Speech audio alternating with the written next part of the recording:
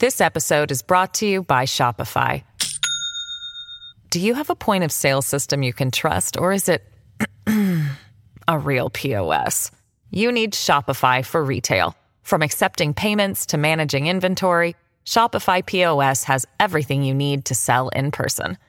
Go to shopify.com/system, all lowercase, to take your retail business to the next level today. That's shopify.com/system. Welcome to the New Books Network. Hi, everyone. Welcome to another episode of the New Books Now Network podcast. I'm Matthew Gagne, and today I'm speaking with Omar Kasmani, a cultural anthropologist at Free University in Berlin, about his new book entitled Queer Companions, Religion, Public Intimacy, and Saintly Affects in Pakistan, recently published by Duke University Press. Welcome, Omar. It's nice to have you here today. It's nice to be here, Matthew.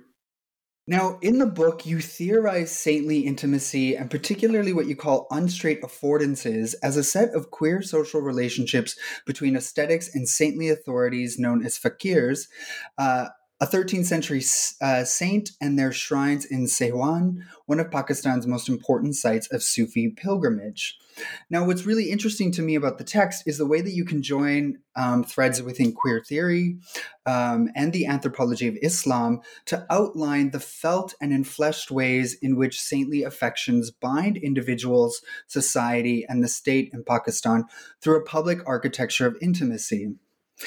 And in the book, you characterize these Islamic saints and and the fakirs' relationship to them through this frame of being lovers and queer companions, as a religious universe is made valuable to critical and queer forms of thinking.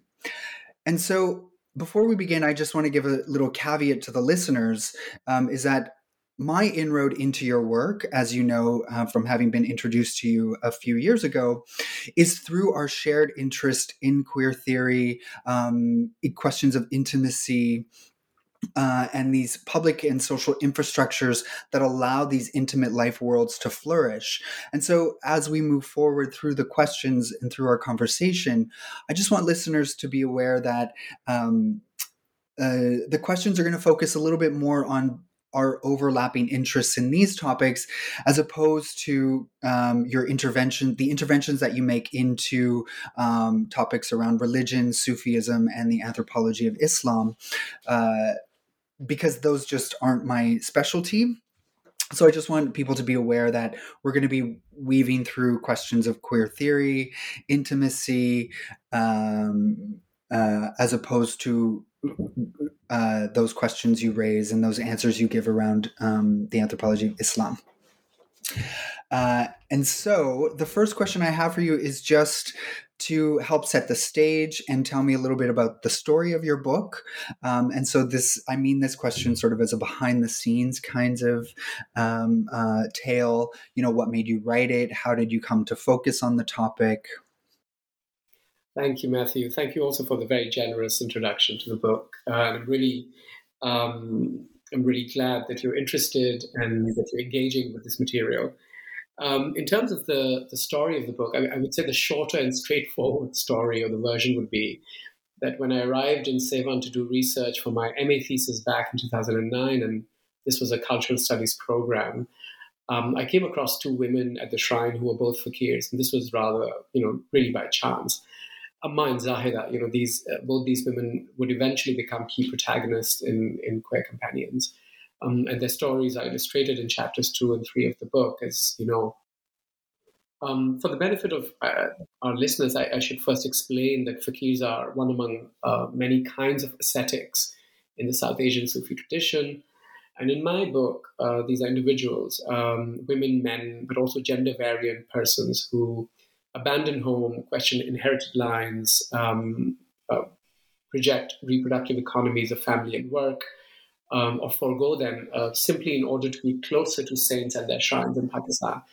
And many of these individuals whom I've worked with over the years perform as healers and spiritual guides in the shrine and in the town, and serve other believers, so to speak, and pilgrims.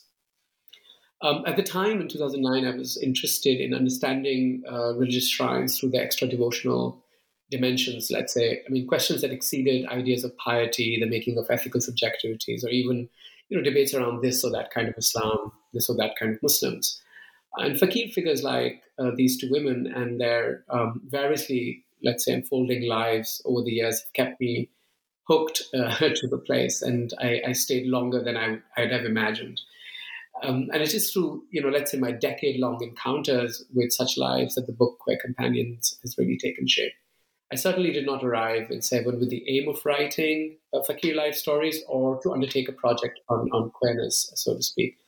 Though I have to say that I was reading Queer Phenomenology at the time by Sara Ahmed, so that certainly has shaped some of the trajectories of the work, and I think some of those traces are there in the introduction when I discuss lines and orientations to saints. But then there's also an unstraight story, a slightly more messier one. This was also the time, because you talked about the backstory, so to speak. So this was the front story, which I gave you. The backstory really is, and which is something I think I've only come to understand in retrospect. This was also the time when I had quit a 5-year career in architecture. I was questioning my long-term relationship. I was also finding my way to the social sciences. So I was moving from architecture into cultural studies, eventually into anthropology. So in a sense, life, work, faith, sexuality, especially things I knew or as I knew them were thrown up in the air. And to have encountered a world as plurally conceived as Severn as it comes through the book, at least, I hope so. And that to sort of so up close was simply life-altering. I don't think I could have known all of this back then. But in the first sort of, I would say, as my first impression, I would say that I was taken by the deeply affective religious, or the deeply affective forms religious life took, or as was in the case of fakirs, the emotionally messy ways in which such figures tied themselves up in relations with saints and their numerous shrines in Severn. And I think it's also what was also remarkable, and this is something I came to understand rather gradually, and I think this again ties up to Sara Ahmed's work, is that people's relations with a religious object, be it a saintly figure or sacred place, afforded them kind of, some kind of possibilities to veer off the straight, so to speak, in very broad terms, to make less normative choices about their futures, what I describe as unstraight affordances of intimacy. And this, of course, is tied to the idea in the book, which you mentioned, that Islamic saints are lovers of some kind, companions who are known to return such unstraight affections of fakirs, but also of other believers. But in a sense, what really started happening was, I think, over the years, fakir lives that I was encountering and then eventually writing about, helped me make sense of my own wayfaring against settled relationships, work, and faith. It's a very long-winded way of telling you or the listeners that ideas of intimacy and queerness that I center in the book, that is people's affective means of questioning life's inheritances through modes of coming close to saints and their shrines, are somehow also a response to my own distance to places like Severn. And some of that gets conveyed in the introduction, where I talk about my family's religious inheritance and how I negotiate that distance. Or to cast the bigger story of the book through a personal narrative. So in a sense, the book's key question, really, which is what unfolds or takes hold as individuals draw near to the saintly, is in part also answered by my own story of coming close or going astray, however you want to see it. Mm-hmm. That's I wanted to get at that personal element with that question, because I think we all end up having some sort of personal interest or personal backstory that carries us toward our own research topics. And the way that you frame your study, I get the impression, is also so deeply interwoven with questions or interests in other aspects of your life, right? So I'm glad you sort of brought in that backstory, because that's sort of what I was curious about. Because I'm sure there's not many scholars out there who would bring in that queer lens, that that idea of unstraight affordances to a study like this, unless they had personal / intellectual stakes in these multiple kinds of questions. And especially because I know that through your other work, in Berlin and on, migrant lives and intimate lives and queer lives in Berlin, that these questions really span your work in very, multiple different ways. Mm-hmm. And so who was the imagined audience then for such a sort of, multiple text, and how do you want them to relate to the book? Yeah, that's a harder question to answer, I would say. I don't know if I ever imagined a concrete kind of set of people, other than, of course, that certain kinds of academics would be reading the book. One knows that a book like that would be of interest to scholars of, South Asian studies or of Islamic studies. But at the same time, I knew that my book couldn't sit in those conversations somehow. And this also the personal dimension you mentioned, which brought a queer angle to it, was something that only gradually accrued over time. So over the years, and it's a long project, 10 years almost, and so the temporality of life, not just of Fakirs, but also your own life, right? So some of the things that I've now told you as a backstory, I wouldn't have been able to sort of, articulate it in those terms. So I certainly didn't go to Ceylon with this aim that this is where I will, be able to find answers to my life or something, or to the crises that I was going through. So I don't think just to sort of, I knew that there would be a struggle to bridge the readers that I'm interested in bringing to the book. And I think I was rather conscious of that, at least when I started writing the book. So research, of course, is another story, doing work in the field and, collecting those lives and whatever that material you have. But I think once you start giving it shape and form, and you think about, okay, what does the introduction need to do? And through the readers of the book, as in the reviewers also, I realized that I needed to kind of create a bridge for readers who were coming from Islamic studies who wouldn't have read much on queer theory. How do I get them interested, and how do I get them sort of on the same page as hopefully scholars from queer studies who wouldn't pick up a book in Pakistan or wouldn't be interested in reading anything about shrines and those kinds of things. So rather than, I think the imagined audience was an audience that would span this divide, let's say, between the anthropology of Islam and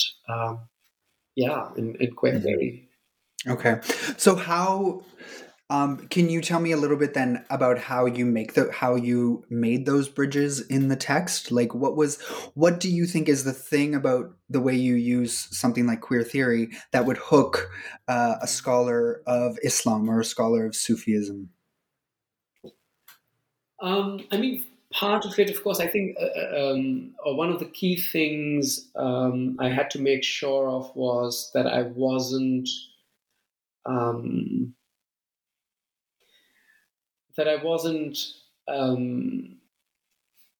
using queer as a way to simplify something, let's say, right? Or what I call queer jacketing, right? To sort of tailoring it to a cut and to say, well, this is also queer. Look, Pakistan is also queer. Look, Islam is also queer. That kind of I'm very, I think that's something I'm very conscious about, and I say that rather emphatically in the book, both in the introduction and the coda to the book, that this is not about queering Islam or Islamizing queer, but I'm interested in thinking about queer in its kind of broader, as a way of thinking. How do we think through religious affect, sacred aesthetics, and think about broader ways of living a queer life? What are the other possibilities of queer? And it's not only to get Islamic studies people interested. I think this is also my own interest in queer theory, as to sort of think in more than sexual terms. And this doesn't mean excluding sexuality, because I think if you look at the ways in which I write about these lives, or the lives that I write about, their relations with saints also have an impact on the ways in which they live their sexuality. They might not be sort of modern queer LGBT identities. This is certainly not a book about LGBTQI Muslims, right? But what it also allows us to do is then to refuse a certain kind of minoritization of queer, minoritization of Pakistan as well. So, so this is queer only becomes relevant when it's about LGBTQ lives or sexuality, because one of the questions I think one of the readers of the reviewers also asked: why do we need this lens? Why not think through sexuality or gender, which is slightly more established in Islamic studies? So I think that is a challenge, and then you have to sort of bring that in a way that allows other people to also, sort of feel that okay, this is the larger idea here, and I don't know how successful this has been, but that was a challenge. I mean, in many ways, like what I really appreciate about your use of queer is specifically that treatment of it as not just having to examine a minoritarian experience, right? It's not just about the non-normative, but it can even be about, like you say, those unstraight affordances, which at themselves might be a divergence from sort of a certain path of life, but that doesn't mean that the unstraight path is also becomes suddenly a minoritarian path, right? In many ways, what you're looking at are these wider infrastructures and histories that have produced these other kinds of paths that the fakirs have gone on without having to sort of treat it in a certain queer way, or without having to deny the fact that at the same time these unstraight affordances can become quite normalized and quite ordinary,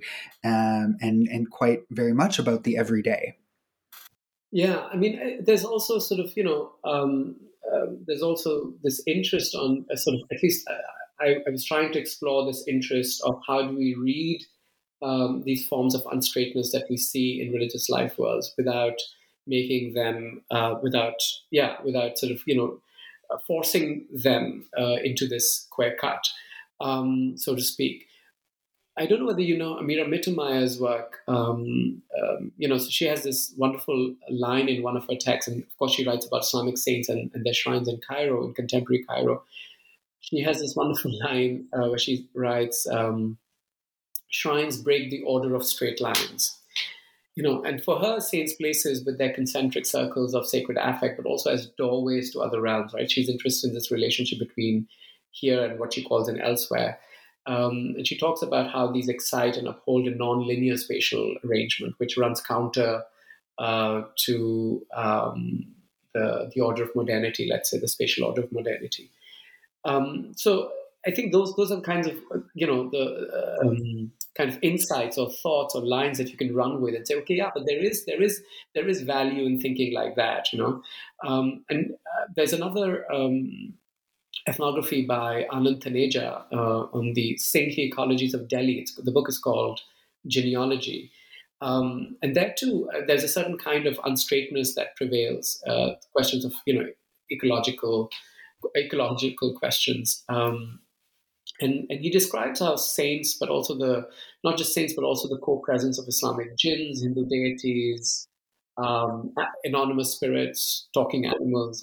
These are figures that disrupt neat conceptions of historical time and religious belonging in post-colonial India.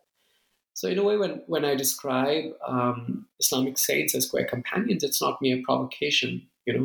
It's to bring home the greater point that affective intimacies with such kinds of saintly beings and sort of figures and places, they bear affordances that include departures from sort of established religious lines, but also social norms. It's more than religion in a way, which I call, in the book they describe as unstraight affordances. But I think what is also important to, and I think it's also of value for Islamic scholars of Islam, that these kinds of, the religious deviance I talk about, the unstraight modes of piety or the crooked orientations to the social, are part of the ways in which Muslim mystics have historically sort of expressed their relations to the divine. And it's also how a certain kind of unstraightness coheres in the present. So what I'm trying to basically do is chart that that unstraightness across realms of the divine, the mundane, and to my interest also the queer. So what I'm trying to say in the book, at least, is that enshrined holy figures like the saint in Sevan, but also other kinds of figures, bear the capacity to alter our relations with history and our belonging in time, because they preserve possibilities of staying temporally aslant to the contemporary, right, through religious means, and that to me is interesting. It's also true in a way that before I found companions in queer and affect theory thinking about religion, it's in Fakir Company and in Sevan that I encountered a mode of queerness that was tied to a non-metropolitan, more than secular ecology, right? So in that sense, it's not. I don't feel that it's an imposition. It's not something that I bring. With this, I don't have this interest of reading Islamic worlds queerly, right? So it's not, as I said, it's not a queering project. It's this idea of reading or thinking queer religiously that I write about in the Coda is about exploring whether queer theorizing can find other lives, right, in the epistemological reserves and the affective resources that religious ecologies make available to us. I mean, what does it mean to think through an intellectual universe which is ready and ripe with sacred aesthetics and religious affect, but does not usually strike us as sites of, for queer thinking and world making? So those are the dynamics that sort of, I think, shape the book. And as you said, it's not that you don't deal with issues or with topics that have been inherent to queer theory, such as sexuality. I mean, you have a chapter where you talk about a fakir who abandons his place and abandons his celibacy and falls in love with a woman, and you examine questions and tensions among them around that question of celibacy and intimacy and sexuality. You, across 2 or 3 chapters, you examine gender and particularly the sexual relationship between a fakir and her husband or her partner. You have you have one interlocutor, Baba, who, identifies as they. So anyway, the point I'm trying to get at is that there's topics there that are inherent to queer theorization, particularly in Western academia, but you don't focus on it as that sort of a priori, this is where queerness exists, this is where it stems from. And so I appreciated that a lot about the text. Thank you. Yeah, that's a good observation. Yeah. So another one of your sort of interventions or main discussions that sort of really got me excited was your focus on intimacy. It's again, this is definitely a shared interest between you and I, and I think it's so novel. Again, as someone who actually doesn't have that much background in sort of the anthropology of Islam and saints and Sufis, I do find it such a novel frame to think to sort of write through and have an entire ethnography that basically is an account of how fakirs constructed that proximity or that closeness to these 13th century saints. And what kind of possibilities became inherent within the sort of material social world. And I'm curious, was that a frame that, where did that frame come from? Is there a moment where, or an experience or a story where you were like, maybe this needs to be talked about through closeness and proximity and attachment? There is. It's interesting because I don't think there was an argument with a fellow anthropologist and a friend of mine, Delphine, who makes return appearances in the book, and I write about that argument, slight argument in the acknowledgements to the book, but doesn't appear in the chapters. I remember having this discussion once in the field that I think that there is something about intimacy that needs to be explored here, and my friend didn't agree at all, and we had a huge argument and a very heated argument about how no, intimacy is purely sexual, and those kinds of or that it has to involve those kinds of things, and it doesn't work. And somehow I think I'd sort of not forgotten about it, but I'd sort of left it there, let's say. And I returned to it years after, And I think somehow via my work on Berlin. So there is something, and then and it's also because I started working with these group of wonderful scholars in Berlin, in the Center Affective Society. So affect became something that I was really, I was getting more and more involved with. And so returning to the material, but also returning to the field at some point to think about how to write the book, I somehow returned to the concept. And I found it really generative. And I think it's not a surprise for anyone who's read anything on Sufis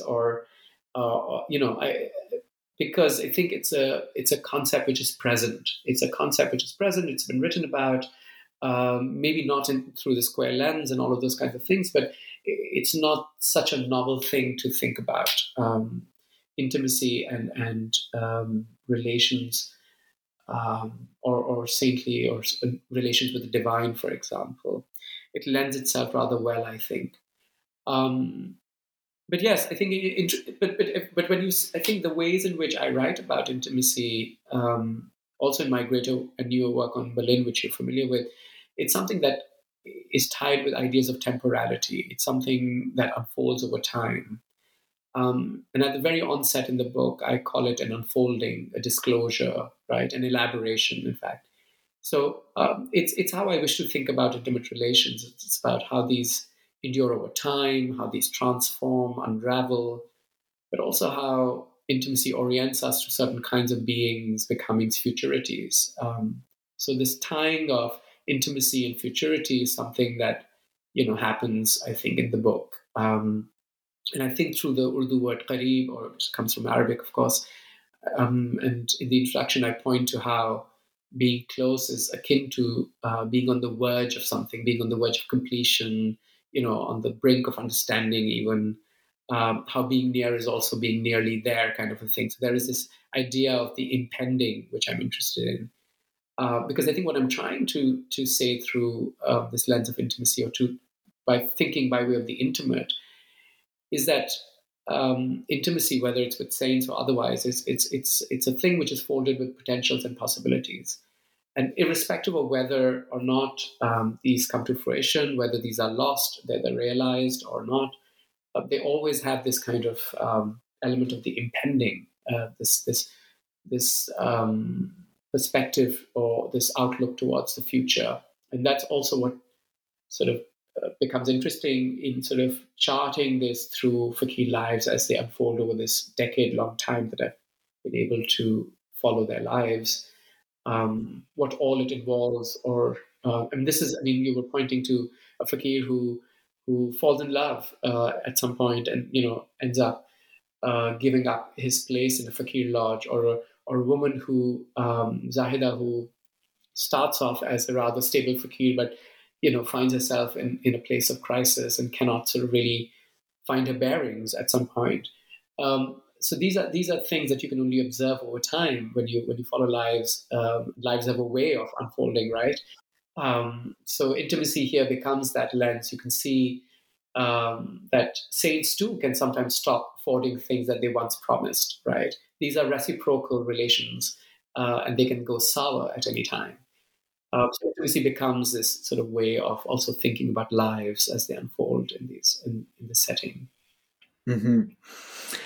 Yeah, definitely. Your conversation about intimacy and futurity and the vocabulary you use was a moment in my experience reading where I was like, yes, I totally agree, because even it's definitely something that comes out in my ethnographic data from Queer Men in Beirut, where it's like the intimate is something that people desire because there's like a promise of something else or something different or something new within it, right? And so I thought that was like a novel, the relationship between intimacy and futurity isn't often discussed in the foreground as that thing that sort of drives someone's desire for intimate, new kinds of intimate relationships. Yeah. But so I wanted to ask then, I wanted to make that jump between intimacy through the individual relationships, and ask how it is that you see, like, what are the implications that you write about of saintly intimacies upon wider social and political relations in Pakistan? Because, as you write, acts of embracing saints exceed the intimacy between two individuals, but are, quote, political moves with ethical stakes whose implications far exceed a singular scene of intimacy. So I was hoping you could outline a couple of the ways that these, singular or individual intimacies have implications more broadly.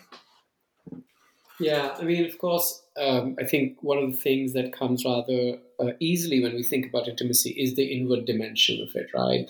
What we feel, how we belong in a relationship, and all those kinds of things. We always tend to think sort of, in somehow intimate is a synonym for private, and what I'm interested in to think about public intimacy, or the modes through which it becomes a public question, a public genre. And I think Fakir lives in a place like Sevan allow us to think in these broader sort of frames. And for that, one also has to understand what Sevan is and what its place in Pakistani society is, right?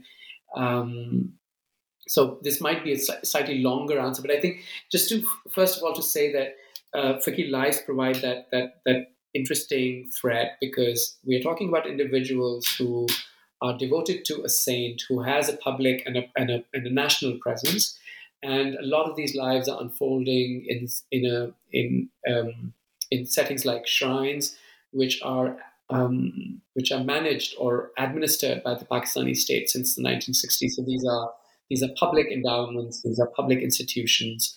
So state patronage is integral to the ways in which saints become these big figures in Pakistan since the 1960s. And I write a lot about that in the first chapter of the book, Infrastructures of the Imaginal, where I write about this child, Baba, who eventually becomes Baba, whose dreams actually pull them from their village, and takes them to various shrines in the country, and they travel with fakirs, and they end up in Sevan. So they're really drawn to a figure that they see in a dream, but I try to argue, or I try to construct how that dream is also part of the saintly infrastructures through which the state, creates a certain sense of the saintliness.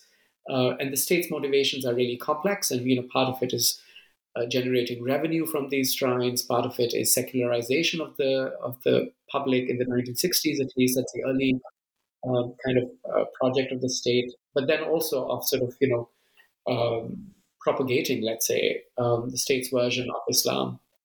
But all of this is sort of so there are ways in which people's intimacies and people's affective relations with a singular saintly figure can almost sort of can sort of tell you a larger story, and that's what I'm trying to do with this project.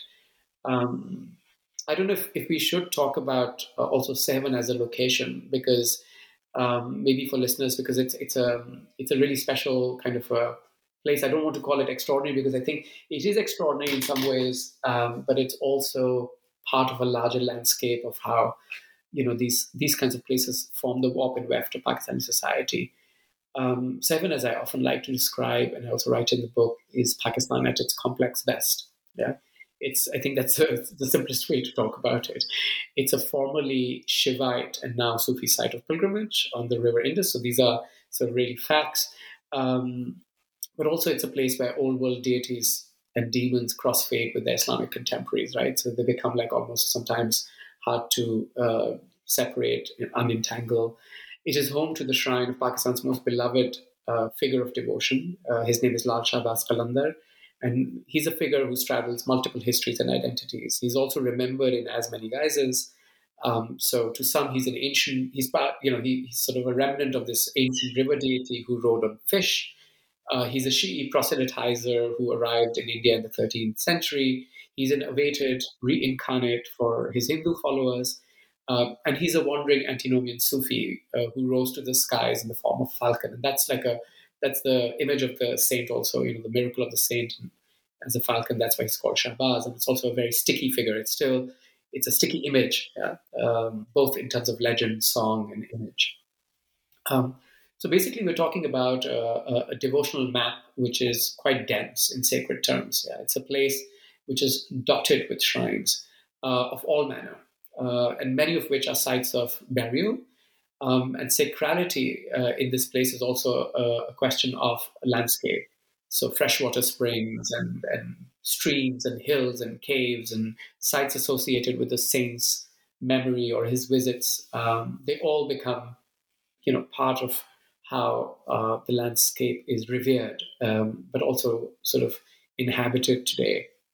The shrine is at the center of all devotional action, but as you can see in the chapters, the book also ventures beyond it, because there are other sites where fakirs are living. It begins in a grove outside town, which is a site associated with the saint's memory. Some of the two chapters are set at the shrine itself. One in the tomb hall, which is called the Darbar, and one in the courtyard. Then there is a chapter which is set in a fakir lodge, which is an all-male sort of setting or a commune for fakirs. And then there's a graveyard, which is on the outskirts of the northern tip of the city. So in a way, this is also, this kind of, it's this kind of a devotional pilgrimage town. But what is interesting here, I think what needs to be understood is that nowhere in Pakistan is the sacred as unstraight as it is in Sevan, right? So the historical narrations that I just listed about the saint himself, these are narrations that do not and cannot sit straight with the Pakistani state's desire for and its attempts at creating singular or exclusive Islamic pasts in a post-colonial Muslim kind of nation. So the kind of historical complexity that we're talking about, or this kind of sacred density, becomes part of the ways in which then one is able to think about queerness in this broad, in a broad frame. This episode is brought to you by Shopify. Do you have a point of sale system you can trust, or is it a real POS? You need Shopify for retail. From accepting payments to managing inventory, Shopify POS has everything you need to sell in person. Go to shopify.com/system, all lowercase, to take your retail business to the next level today. That's shopify.com/system.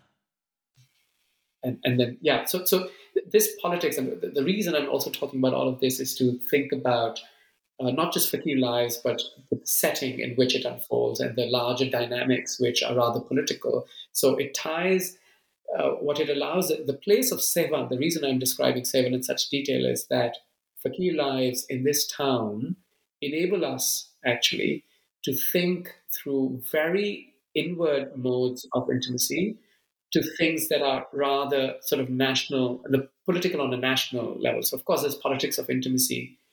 So in a way, one of the arguments I make through especially Baba's chapter, the first chapter, Infrastructures of the Imaginer, is that in drawing near to such saintly figures, fakirs also draw near to the state because they become part of this larger project of the state. So it's also a kind of a coming close to the state or an intimacy with the state, and that's why I call it this, this public architecture of intimacy. Mm-hmm. Okay, so going back to that, because you do have these fascinating discussions in a couple chapters where you really look at the history of the site vis-a-vis questions of power and control, right? And you look at that transition where the site is being controlled by a particular family to when the state takes it over and starts sort of playing with what takes shape there. And I guess this also, your conversation around unstraight affordances can be asked similar to my question around intimacy, is that we can think about unstraight affordances vis-a-vis an individual and their life path and their sort of desires and intentions.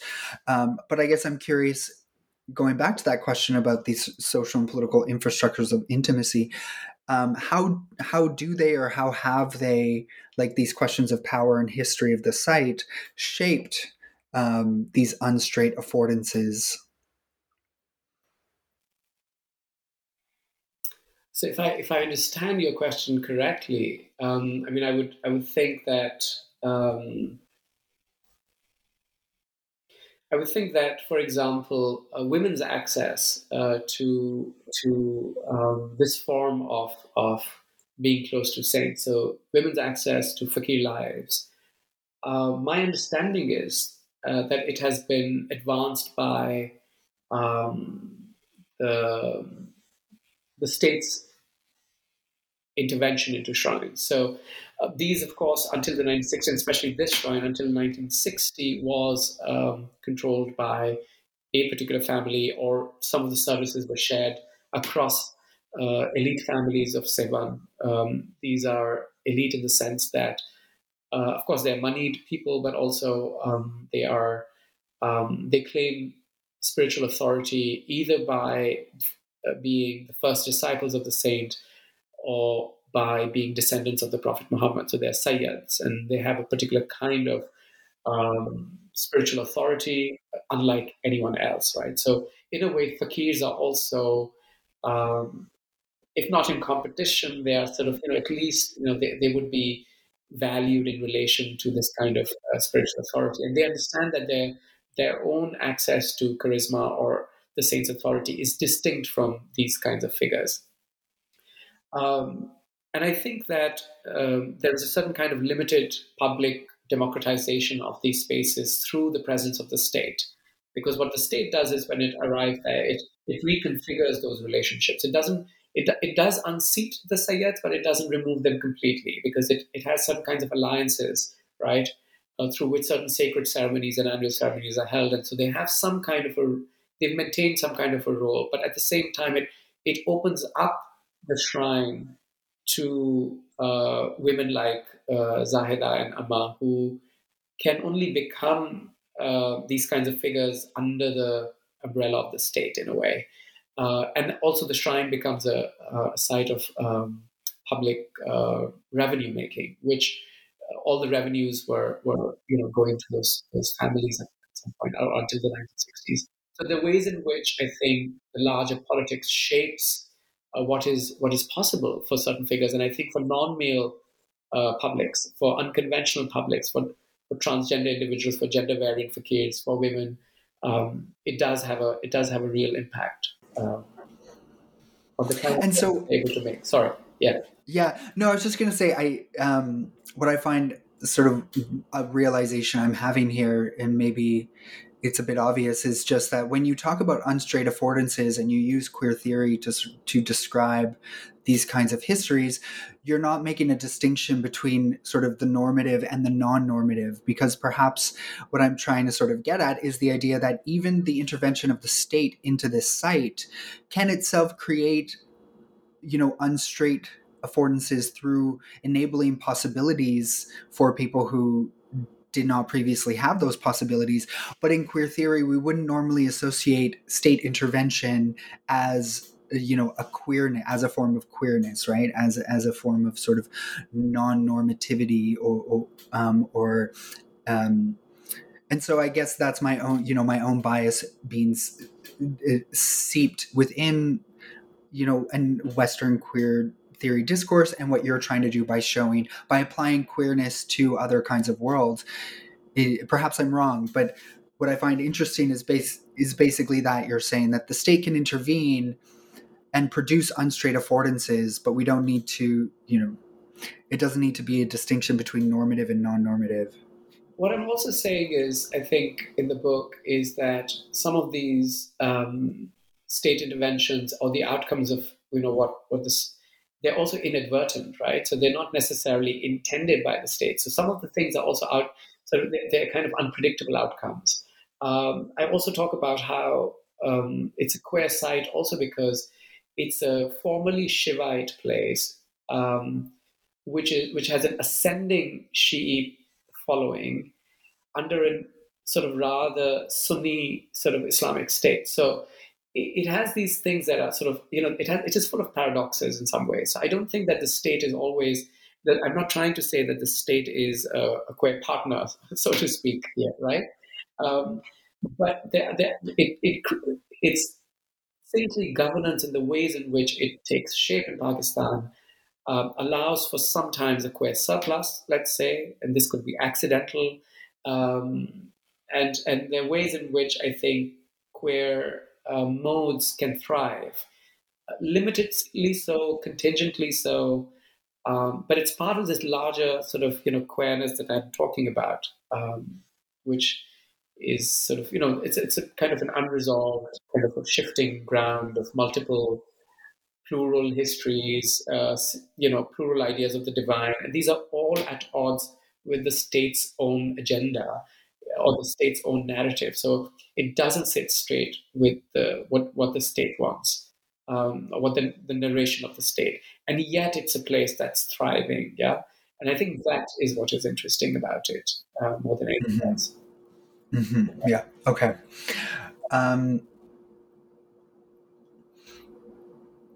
So, can you tell me a little bit? You mentioned Zahida and Amma. Can you tell me a little bit about how gender fits into the narrative, the narrative of the text, and how gender distinguishes, like operates to distinguish fakir lives? I think one of the ways in which I would say, if I were to give one example, and maybe to go back to Zahida and Amma's life stories, um, I think both chapters. One is set in the shrine hall, in the presence of the saint's tomb in the Darbar, and the other one is set in the saint's courtyard, where Zahida is, and both these chapters reveal, in a sense, I think, how the narrativization of endurance, healing narratives, but also suffering becomes integral to the ways in which a female religious authority is established at shrines in Pakistan, or in Sevan in particular. And it's almost kind of impossible to separate, this narrativization of mystical experience from the fact that it is through such performances that women are able to find access to a public life. So, by claiming that they're fakirs, by claiming that they are women unlike women, by claiming that they are close to the saint, they're able to hold an audience in a public space. I describe how Amma's followers were all men because she occupied a space which was a prayer space reserved for men.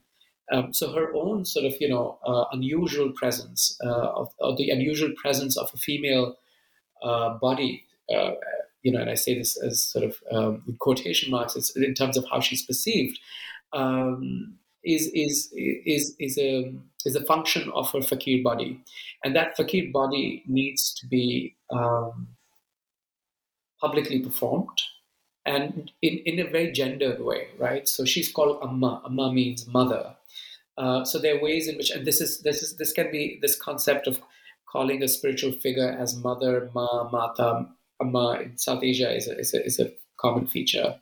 And these are also women who, most of these women, fakir women, were women who had gone through reproductive cycles, had been mothers in their own lives, and then taken the path to fakiri. And so, it's in a way their path or their lines of fakiri were very distinct from the men that I would meet at the fakir lodge. Right, these were male-only communes who had different trajectories of becoming spiritual masters, let's say. So here, spiritual mastery is also intricately tied to the experiences of being women or mothers, but at the same time, it was sometimes seen as a hindrance. So they were also trying to overcome their femininities.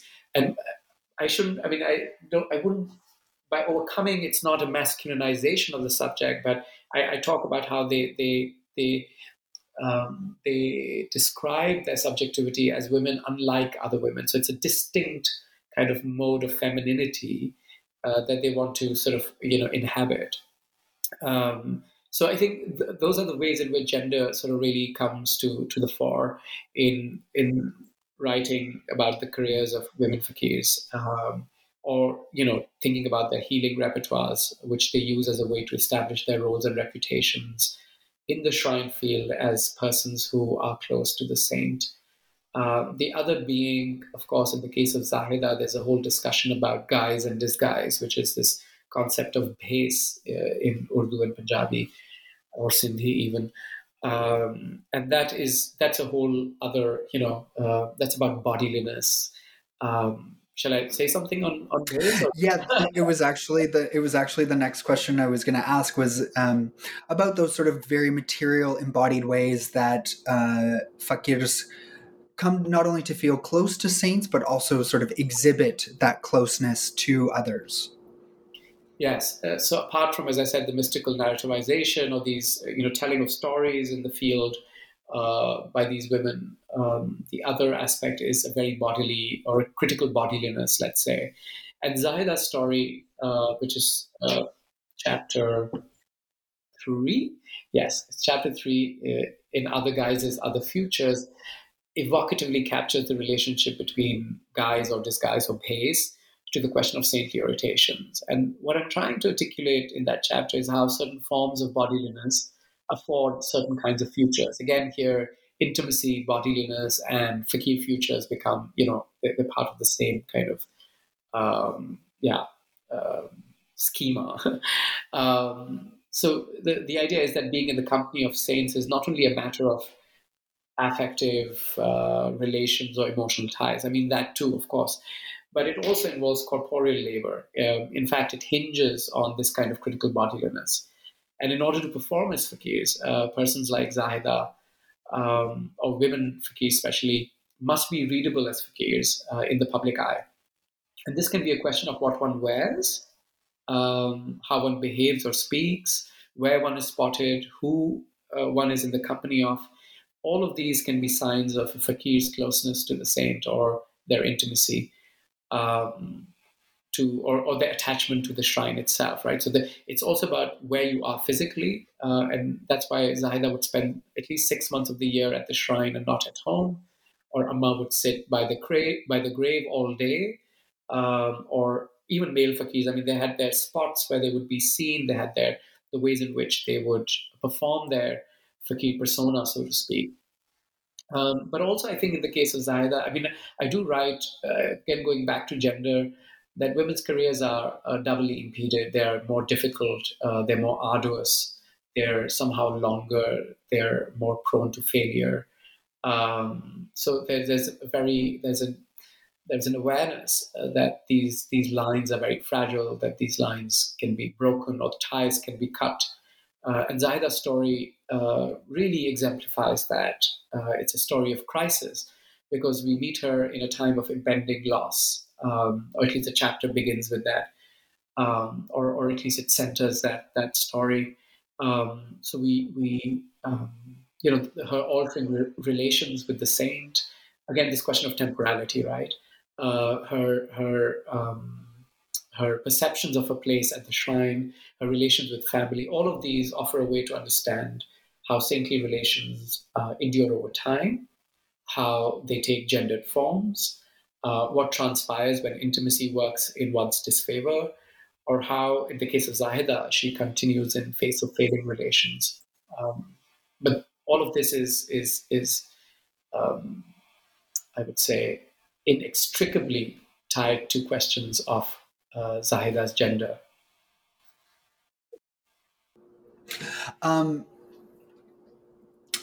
Now, in the final chapter before the coda, you speak about how this sort of all of these life worlds that you describe, all of these historical and social processes that are part of these individuals' life worlds.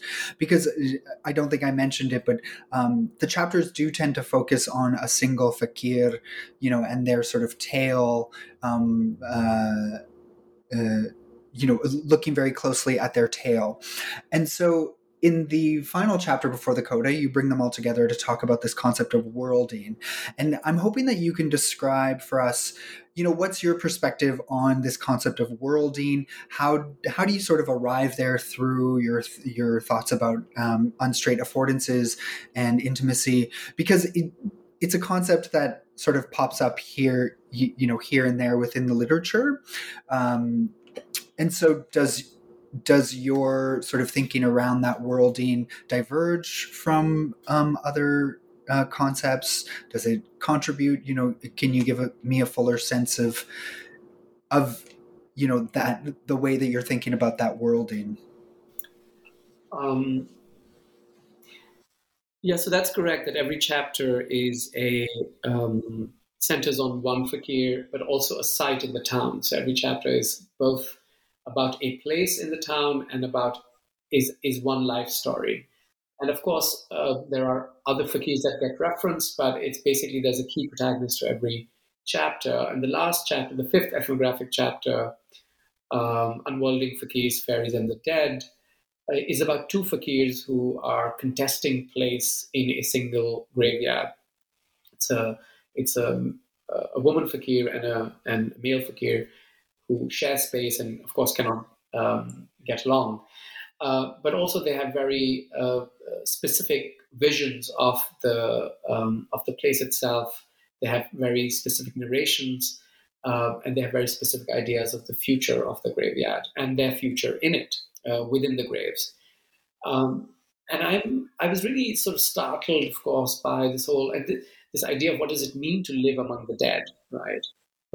And I had a good relation with both fakirs, and I spent quite a bit of time. And of course, I think since my earliest meetings with them, I realized that they were living not just with the dead, but there were other creatures and figures that I wasn't aware of, but they would always cite them. They were always referenced in conversations, whether they were fairies, they were spirits from another world, they were demons, they were Hindu deities, there were flying horses, and there were messiahs, and even Jesus is mentioned, and Christian elements and all that.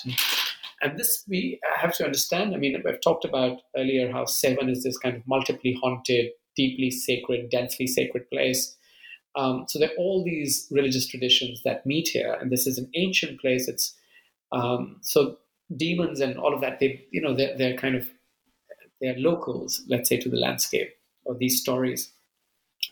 And I think that what that chapter allows us to think about is how through these fakir narratives and narrativizations of place, we also get a sense of these subliminal histories. And this is also the ways in which I think about how a certain kind of unstraightness coheres in an Islamic republic, right? So governance, of course, takes place, and the state is interested in straightening and disciplining, radical life worlds of shrines. And there's a lot that's like that's happening at Sevan as well. But the moment you move away from the center of the action, and you think about this as a peripheral graveyard in the town, you realize that all those histories are really active, and they really play a role in the ways in which Sevan is experienced and imagined beyond the present moment. So this multiple presence of histories through the narrativization of these fakirs allow us to think about this kind of worlding with saints, which is your question. I'm getting to this idea. But the notion of worlding with saints is somehow lightly parsed in the book, right? But it sort of here I try to sort of make it a little more concrete. And so one of the things that is happening is that what I identify as worlding with saints is entangled with ongoing processes of unworlding. Fakirs, after all, figures of recluse. They're taking, in the most commonly they're understood as people who are are renouncing the world.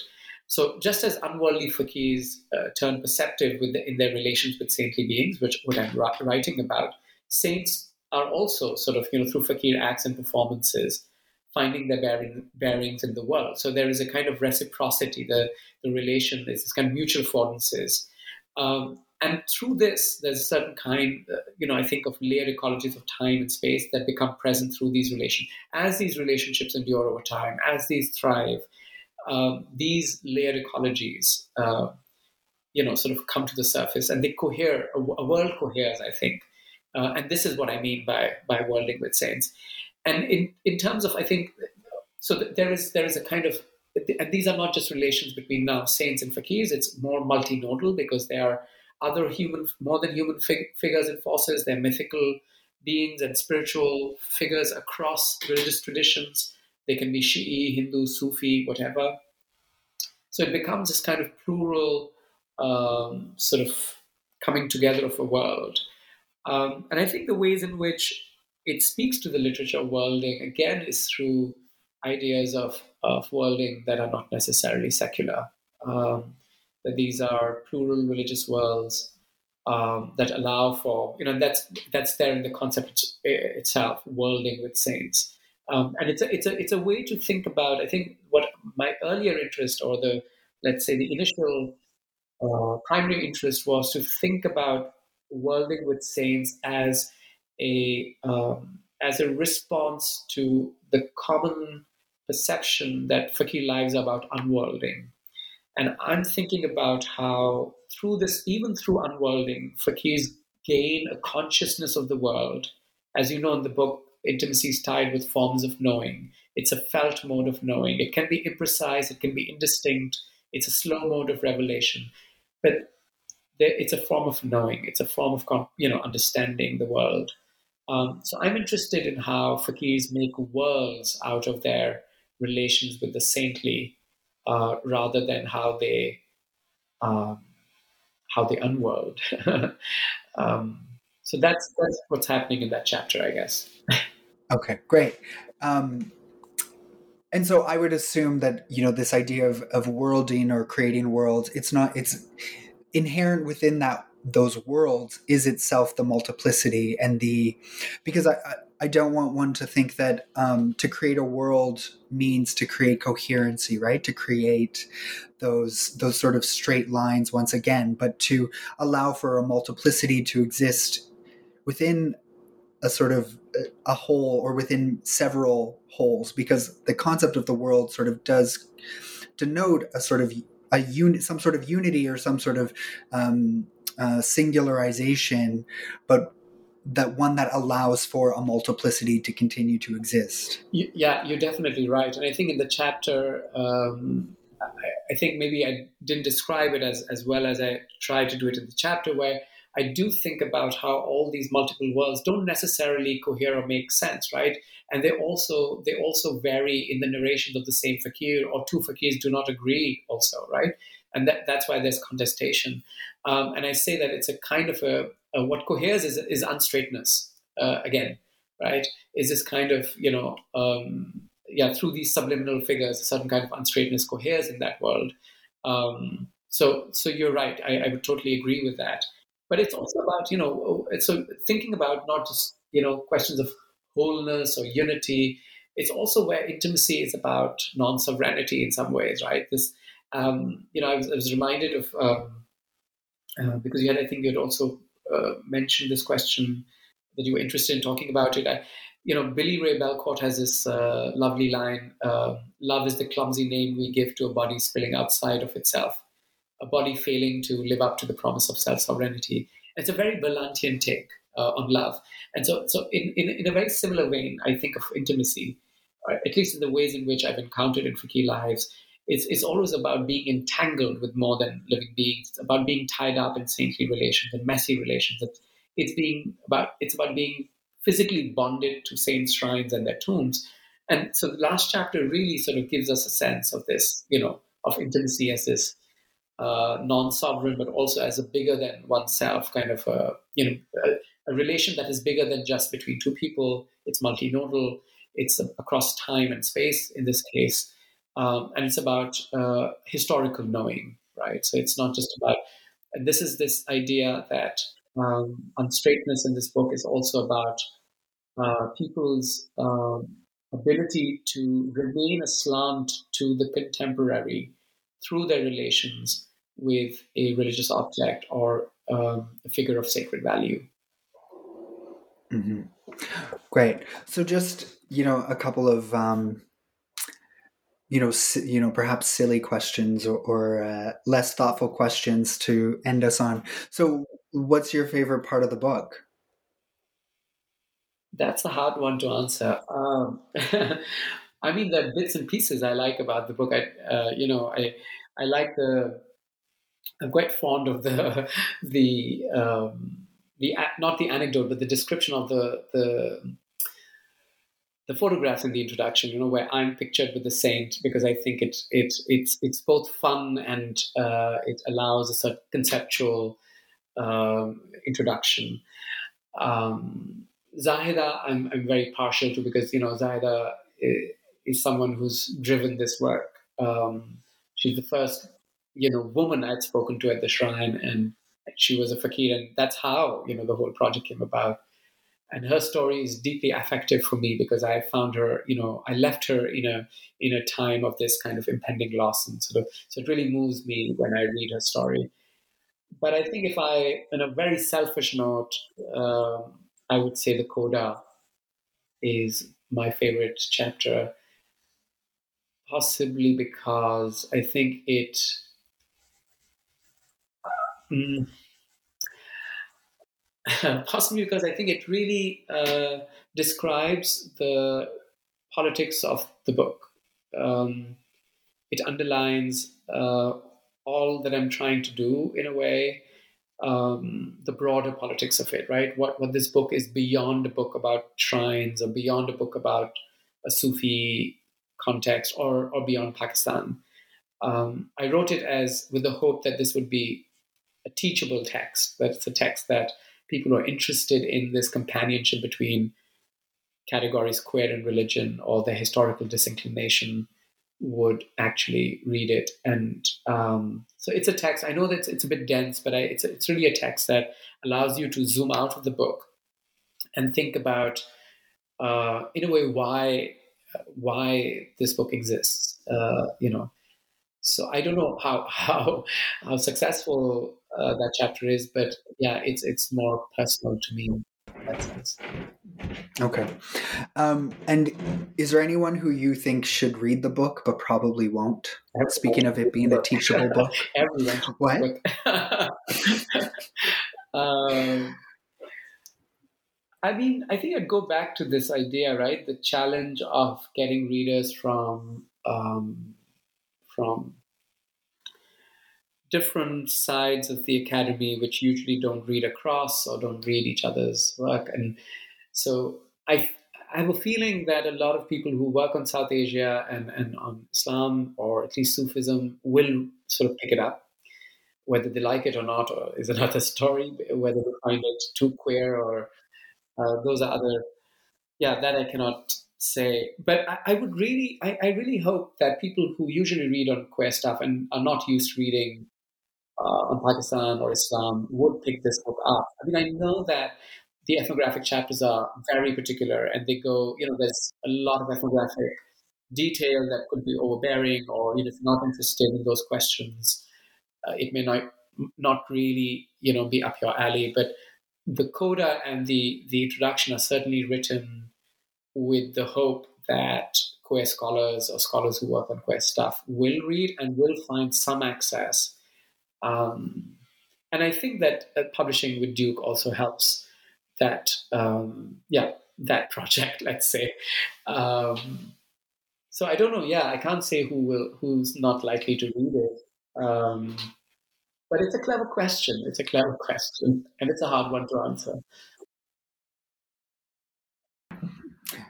Yeah, we certainly write our texts with a certain audience in mind, and some of them are more likely to actually become our audiences. Some of them are more of that sort of hopeful, or the hopeful audiences that may not become them. So in a way, yeah, you are that imagined audience, right? I mean, you're not someone who would read on. I mean, you're not, of course, reading on Anthropology of Islam or something. I mean, this is what my guess, or my informed guess is. And sort of, I would agree that I am in a way that imagined audience. The difference, however, is that the thing that makes me a bit different from other scholars like me is that I'm also a Middle East studies person, right? So there is still that question. I do work with material sometimes around questions of Islam, particularly within the Levant, not so much within South Asia and stuff. But so I'm not completely uninformed in those topics, whereas others, other queer anthropologists who might really benefit from reading your take about intimacy and queerness in a much broader way, might not also have the sort of Middle East / Islam interest or sort of reading adjacent, perhaps. Like, I don't really deal with questions of religion, but in a broader teaching agenda, like I'm teaching a class on, Middle East anthropology in the coming year. And inevitably I have to sort of raise, a broader set of questions. Anyway, that's a long-winded way to say that, like, yeah, I would certainly see myself as part of your imagined audience, someone who sort of doesn't really know about questions of the anthropology of religion, but isn't completely far from it. Sure. No, it certainly is the ambition of the book, in a way that it's not just seen as a South Asia studies book, that's not just seen as a anthropology of Islam book. In fact, I think the conversations that I'm sort of situating the book in are not anthropology of Islam conversations, I think. There's somewhere, I think I keep thinking that it sits in this kind of capacious space of mutual disinclination, right? Like, you just have this gap, and then you say, okay, let's try to tie these conversations. But I hope it'll reach a broader audience. Let's see. Fingers crossed. In my reading of it, what I found, you're right, like where I see the book sitting, like where I see the intervention of the book in terms of complicating questions, it is within those topics around queerness and intimacy, right? Like, that's really where you're bringing in, to me, the provocations.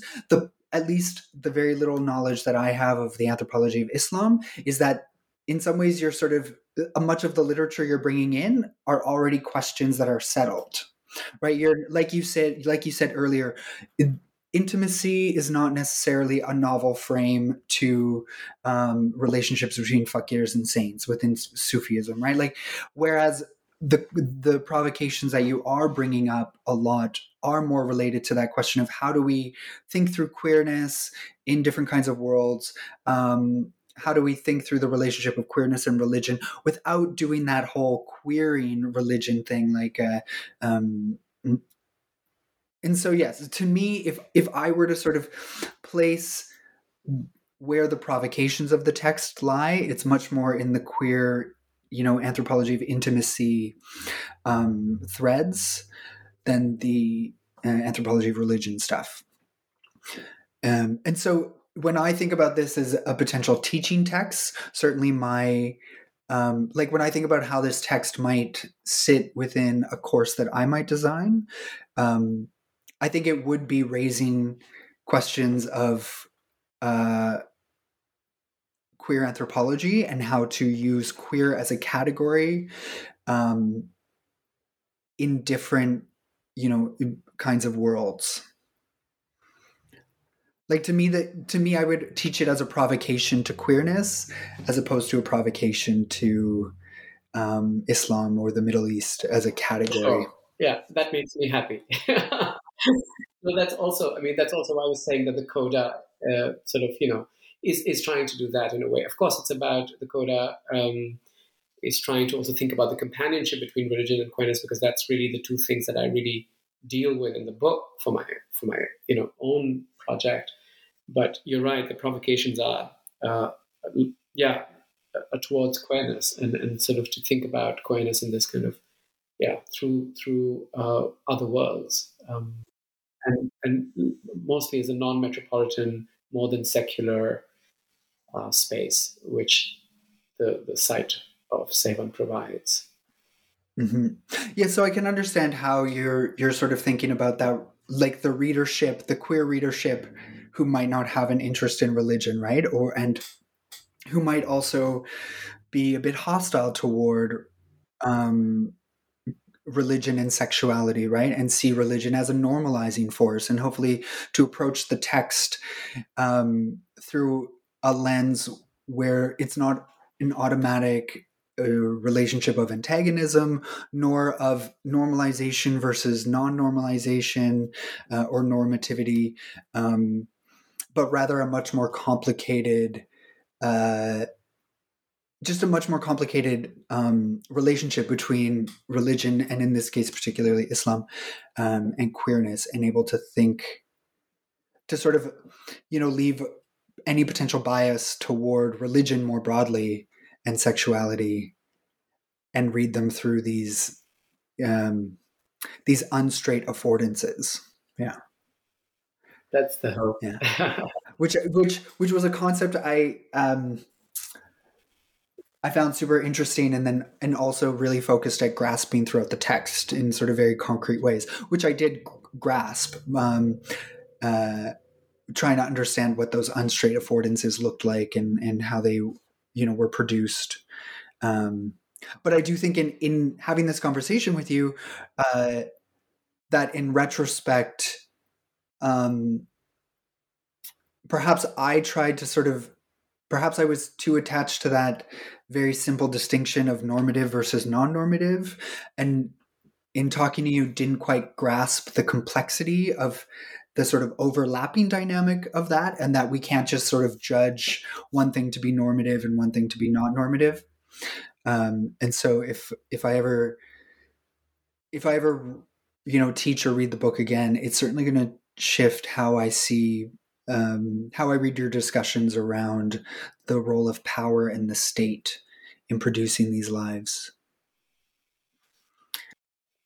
This is super interesting, and I'm so glad that you've engaged with the book so thoroughly and really. It's really a pleasure to be able to, to think through and think with someone else. And as you also said at the beginning of the conversation, that it's a way of, thinking in company. And it's this kind of, your reactions also allow me to think about how, or some of the ways in which the book can be received or will be read. I mean, it's really new, so I'm very curious about how it lands on the other side. I mean, I always say that writing is just an overture, right? It can even be a flirtation. It's something that it's a move we make without knowing how it will land. And so having, this conversation with you gives me a sense of how it could land. And it's been very, very inspiring. Yeah. Well, keep in mind that, as you know, I've always been a big fan of your writing and your ability to sort of very deftly, write intimate life worlds with care.